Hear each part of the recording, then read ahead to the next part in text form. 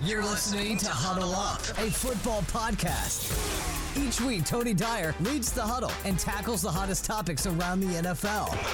He's joined by guests from all around the football world, bringing their insights and reactions to the news and noise of the National Football League. Subscribe now to join the huddle. Welcome back. It's Huddle Up, a football podcast. I'm Tony, joined by Corey and Daniel as always. Welcome back, guys. What up? Hello. Hello. Last week we said we weren't going to talk about Julio Jones, and here we are. We're going to talk about Julio Jones. Now, what was speculation? You guys were right. I thought it would take a lot longer than this, but here he is. Julio Jones is in Tennessee. He's a Titan. A.J. Brown tried to give him the number 11. He wouldn't take it. I mean, there's been a whole lot that went on with Julio Jones, and we have to at least address it. So what do you guys take on the Julio to Tennessee? Give me everything you got. As a Colts fan, I don't like it, but I think it makes a hell of a lot of sense for them. They needed the help at wide receiver, and that's about as good of an ad as you can get. Yeah, it changes the whole AFC landscape, when we're looking at outlook of playoff teams. I think, Tennessee's been up there, but they just solidified themselves to, if everyone stays healthy, to be there again for sure, be a late runner in the playoffs. It definitely solves a lot of the problems, I think. I mean, with so many vacated targets, we know that Corey Davis and the tight end, that Johnny Smith is not there anymore. So clearly the need was there. They are a contender. I think Julio. The problem is, does it make a big difference on the team? That's what I keep coming back to. Like, I feel like Julio's not fading into the abyss like Daniel had said he was afraid would happen. That's not going to happen. But the question is, does the addition of Julio Jones, when you net it all out with the players that are not there anymore, is that team in a better position or the same position? Because to me, I feel like they're in the same spot where they're fighting for the division. They're not just running away with this thing. Is that wrong? I think they're still fighting for the division. I don't think it solidifies them, but it definitely makes them more dynamic. And we're going to talk about duos here in a minute. And when you look at these duos, all the top teams, or all these duos, are fairly good teams. So it does help a team out a lot when you have two solid targets. It makes the defense stretch. So it should help them. Does it make them a Super Bowl contender? I don't know. Maybe it does, but we'll just have to see. I think they're still competing though. There's a couple of components to what you said, Tony. There's the talent aspect, and then there's the overall team on the financial end of an aspect too. Talent-wise, I think it puts them in a better position. I think they believe in Anthony Firkser. He didn't have a whole lot of appearances last year as far as like on the stat sheet, but I think he can come in. Not that he's going to take over Jonnu Smith's, production, because I think Jonnu Smith was a great tight end. But when you factor in how much more Julio gives you than Corey Davis, I think that makes up for the difference between Jonnu Smith and Anthony Firkser. So on the field, like Corey said, it makes them a completely different team on offense, because you can't double A.J. Brown like you could last year. So if you double A.J. Brown, you're going to have to double Julio, and then Derrick Henry is going to absolutely slaughter you. So they've got three big weapons to worry about now on defenses. On the contract aspect, you could kind of look at it as though they kind of hurt their future a little bit, because their defense kind of struggled last year.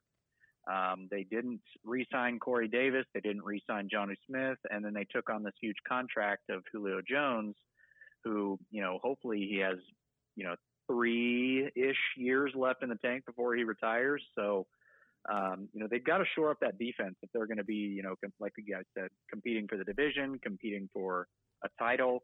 They can't just do it on offense. They can't just be the new Atlanta Falcons and focus only on offense and then make up for it, with a bad defense. So yeah, this is the Titans. They're making a Super Bowl push by adding Julio. Okay. Wow. So it's a big deal. Okay. It's a big deal. We agree. It is a big deal. And I think that's a consensus now. And that was a very compelling story, Daniel, with A.J. Brown, Julio Jones, and Derrick Henry all running down the field at the same time. I don't know what I would do. I would shit myself. I would shit myself. That's what I would do. Yeah. Poopy pants. Poopy pants. It could be one of the best wide receiver duos. Let's get into that. Let's skip over. Deshaun wants to go to Denver. Blah, blah, blah. That's news. I don't really. Do we need to talk about Deshaun right now? I mean, it came out. We don't today, have to. But No. I think it's kind of a joke. I think he'll be traded before the Aaron Rodgers, too, we have to at least acknowledge, apparently Aaron Rodgers, some Jones source that I should know, but I don't remember at the top of my head, says that Aaron Rodgers doesn't have a problem with the GM and he's going to sit down and he expects him back up immediately. So I don't know what's going on with Aaron Rodgers, but we'll look into that later, too. Right now, we're talking about Julio Jones and A.J. Brown and whether or not they're the best duo in football. We're going to have a draft. I get the lucky first pick, which is not because it's not for any other reason other than Corey did a random generator and I got to, be the lucky number one. So I'm taking Tampa Bay Buccaneers, which I didn't think I was going to take them. When I talked to Daniel, honestly, Minnesota is a really close second to me, and I'm not going to talk about them because I didn't pick them. But ultimately, to me, you got Tom Brady throwing the football every time it's like we don't, I think we always remember it, but we don't ever really respect it. But Tom Brady is throwing the football to Mike Evans and Chris Godwin. And Mike Evans is on his, 8th 1,000-yard season consecutive. I mean, to me, that's just an absolute dual threat offense. And everything about that team's exciting. The wide receivers have been producing for a very long time. There's no reason to think they won't again. And they win football games in other ways, too. So, to me, I like Tampa Bay a lot, and I really love the wide receiver pair.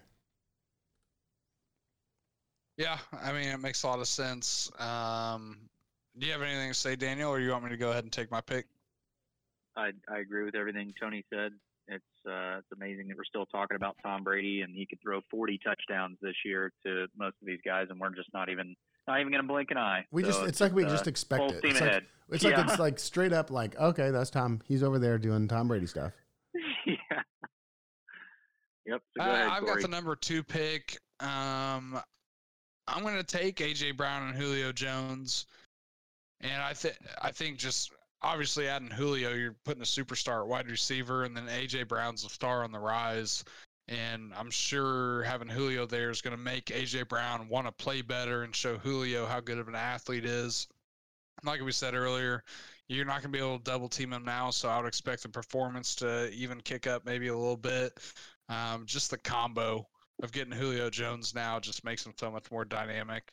I'm taking A.J. Brown and Julio Jones at 2, Tennessee Titans. What you got, Daniel? I probably, honestly, would have taken, if we're talking about duos, I probably would have taken A.J. Brown and Julio over Mike Evans and Chris Godwin. And I don't think anybody would have blamed me. For the third pick, it was admittedly tough, Tony, but I think you'll be pleasantly surprised when you see who rolls around to you. I'm actually going to take the CeeDee Lamb-Amari Cooper duo as my number 3 pick here. Dak is back, and the defense didn't get a whole lot better. I mean, they drafted Micah Parsons and added a couple pieces, but this defense is probably still going to be not that great, and it's going to be a passing attack. Zeke's going to get some balls. CeeDee Lamb is just a baller. I cannot wait for this season for CeeDee Lamb. And Amari Cooper, surprisingly, is still pretty young. I think he's like 26 still.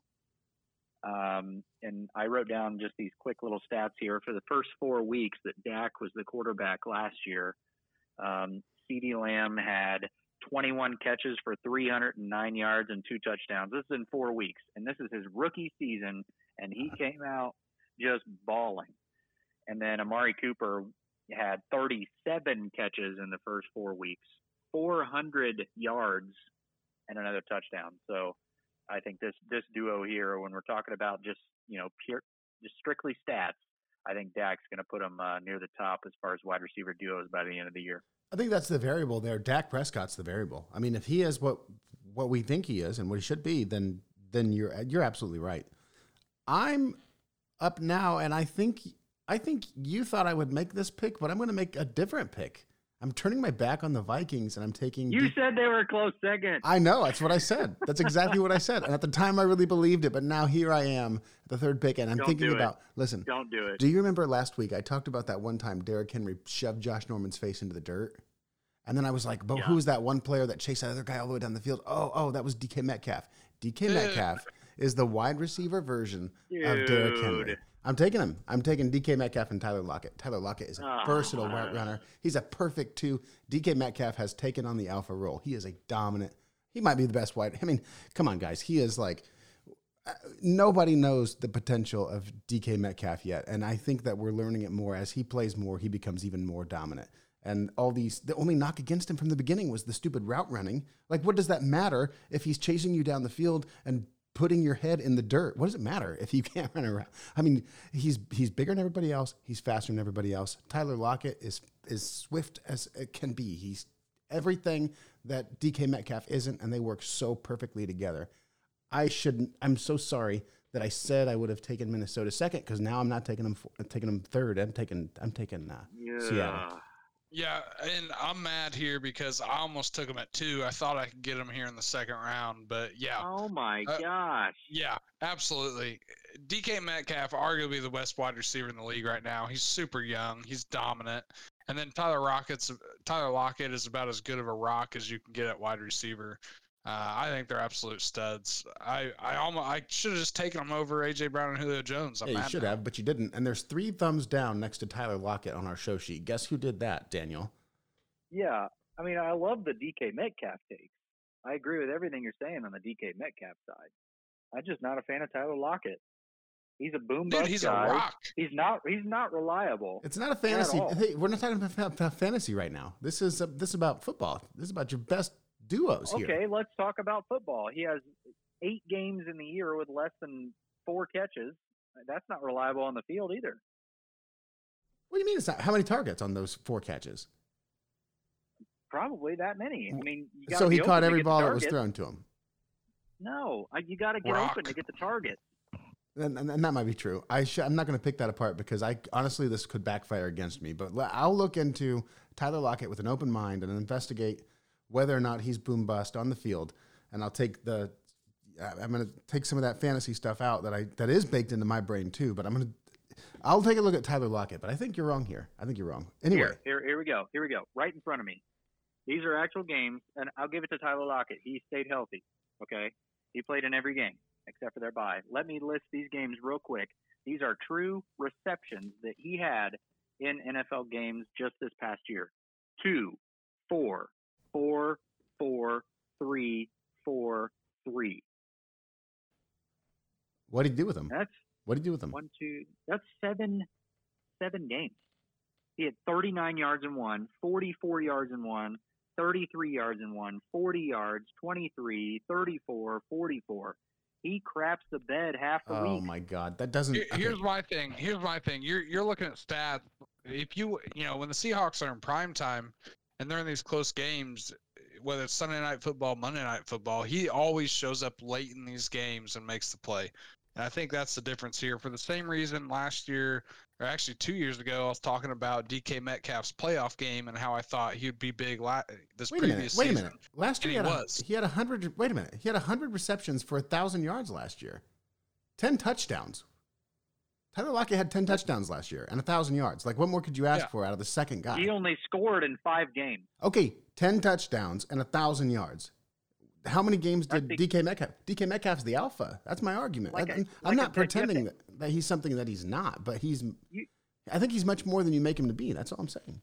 You have to average 72 yards to hit 1,000. It's not that impressive anymore. And when you get 200 in a game, it's pretty easy to be able to hit 1,000. I mean, he does most of his work in about 3 to 4 games, and then that's it. That's why he finishes with 1,000 every year, is because he had. There we go. Against Arizona, he had 15 catches for 200 yards and 3 touchdowns. Well, that's what I need out of a number 2 wide receiver. These are and fantasy the next stats. 3 weeks combined, he has 13 catches for 120 yards. Sounds like a flawless wide receiver 2 to me. To me, the biggest stat about Tyler Lockett is 72.6% catch completion. I mean, the man is, as Corey said, he's a rock. He's nothing. It's not flashy. He's there when nothing else is there. He is always there. He's a rock. And it's not. He's also 28. He'll be going away soon. Wide receivers play till they're 35 now. Come on. He'll be fine. He'll be fine. Anyway, wow. He might be a Hall of Famer by the end of his career. I'm telling you what, you are absolutely passionate about Tyler Lockett, and I've got to give you that because you are not backing down. I'm very passionate about not liking Tyler Lockett. You are absolutely correct. Is it Corey or Daniel next? I'm next. Corey? And I don't even know what I'm going to do now. I thought I was going to get Metcalf and Lockett, but I guess give me Jefferson and Thielen. I'm picking them Corey. over Woods and Kupp, and the reason I being thought you'd take your Rams. Yeah, I don't know what to expect out of Kupp. He had his one good season, and it's kind of the same thing for the Vikings, but I guess I just like Thielen so much more. And he had a quiet 2020, but he's a rock. He puts up the numbers, and Jefferson looked like a star last year. So I think if Jefferson can repeat and Thielen can be who he was, I would take that over Woods and Kupp. And I'm torn on it, but yeah, I'm going to go with the Vikings here. Well, I'll go ahead and take Cooper Kupp and Robert Woods then.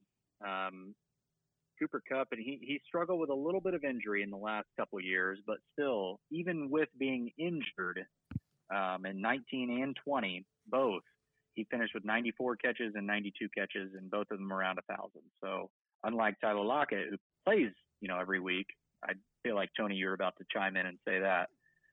Cooper Kupp seems like he's hurt like every third or fourth week, and he still finishes very high up there in the wide receiver ranks. And then there cannot be a more solid, just reliable wide receiver 2 in the league than Robert Woods. He is just so quietly great every single year, very talented, very underrated to start his career with Buffalo. He had Tyrod Taylor throwing to him and Sammy Watkins on the other side, and so he kind of got overshadowed a little bit as far as talent-wise, but Robert Woods is just so sneaky great every single year and just so talented. I mean, just pencil in Robert Woods for 100 and 1,000. And then Cooper Kupp's kind of more of the touchdown guy. And then they get Matthew Stafford this year. They had Jared Goff, and they're still doing this. Oh. So, yeah. I Woods, love Woods is give me going that to duo. gobble it up this year. Dude, yes. I can't wait.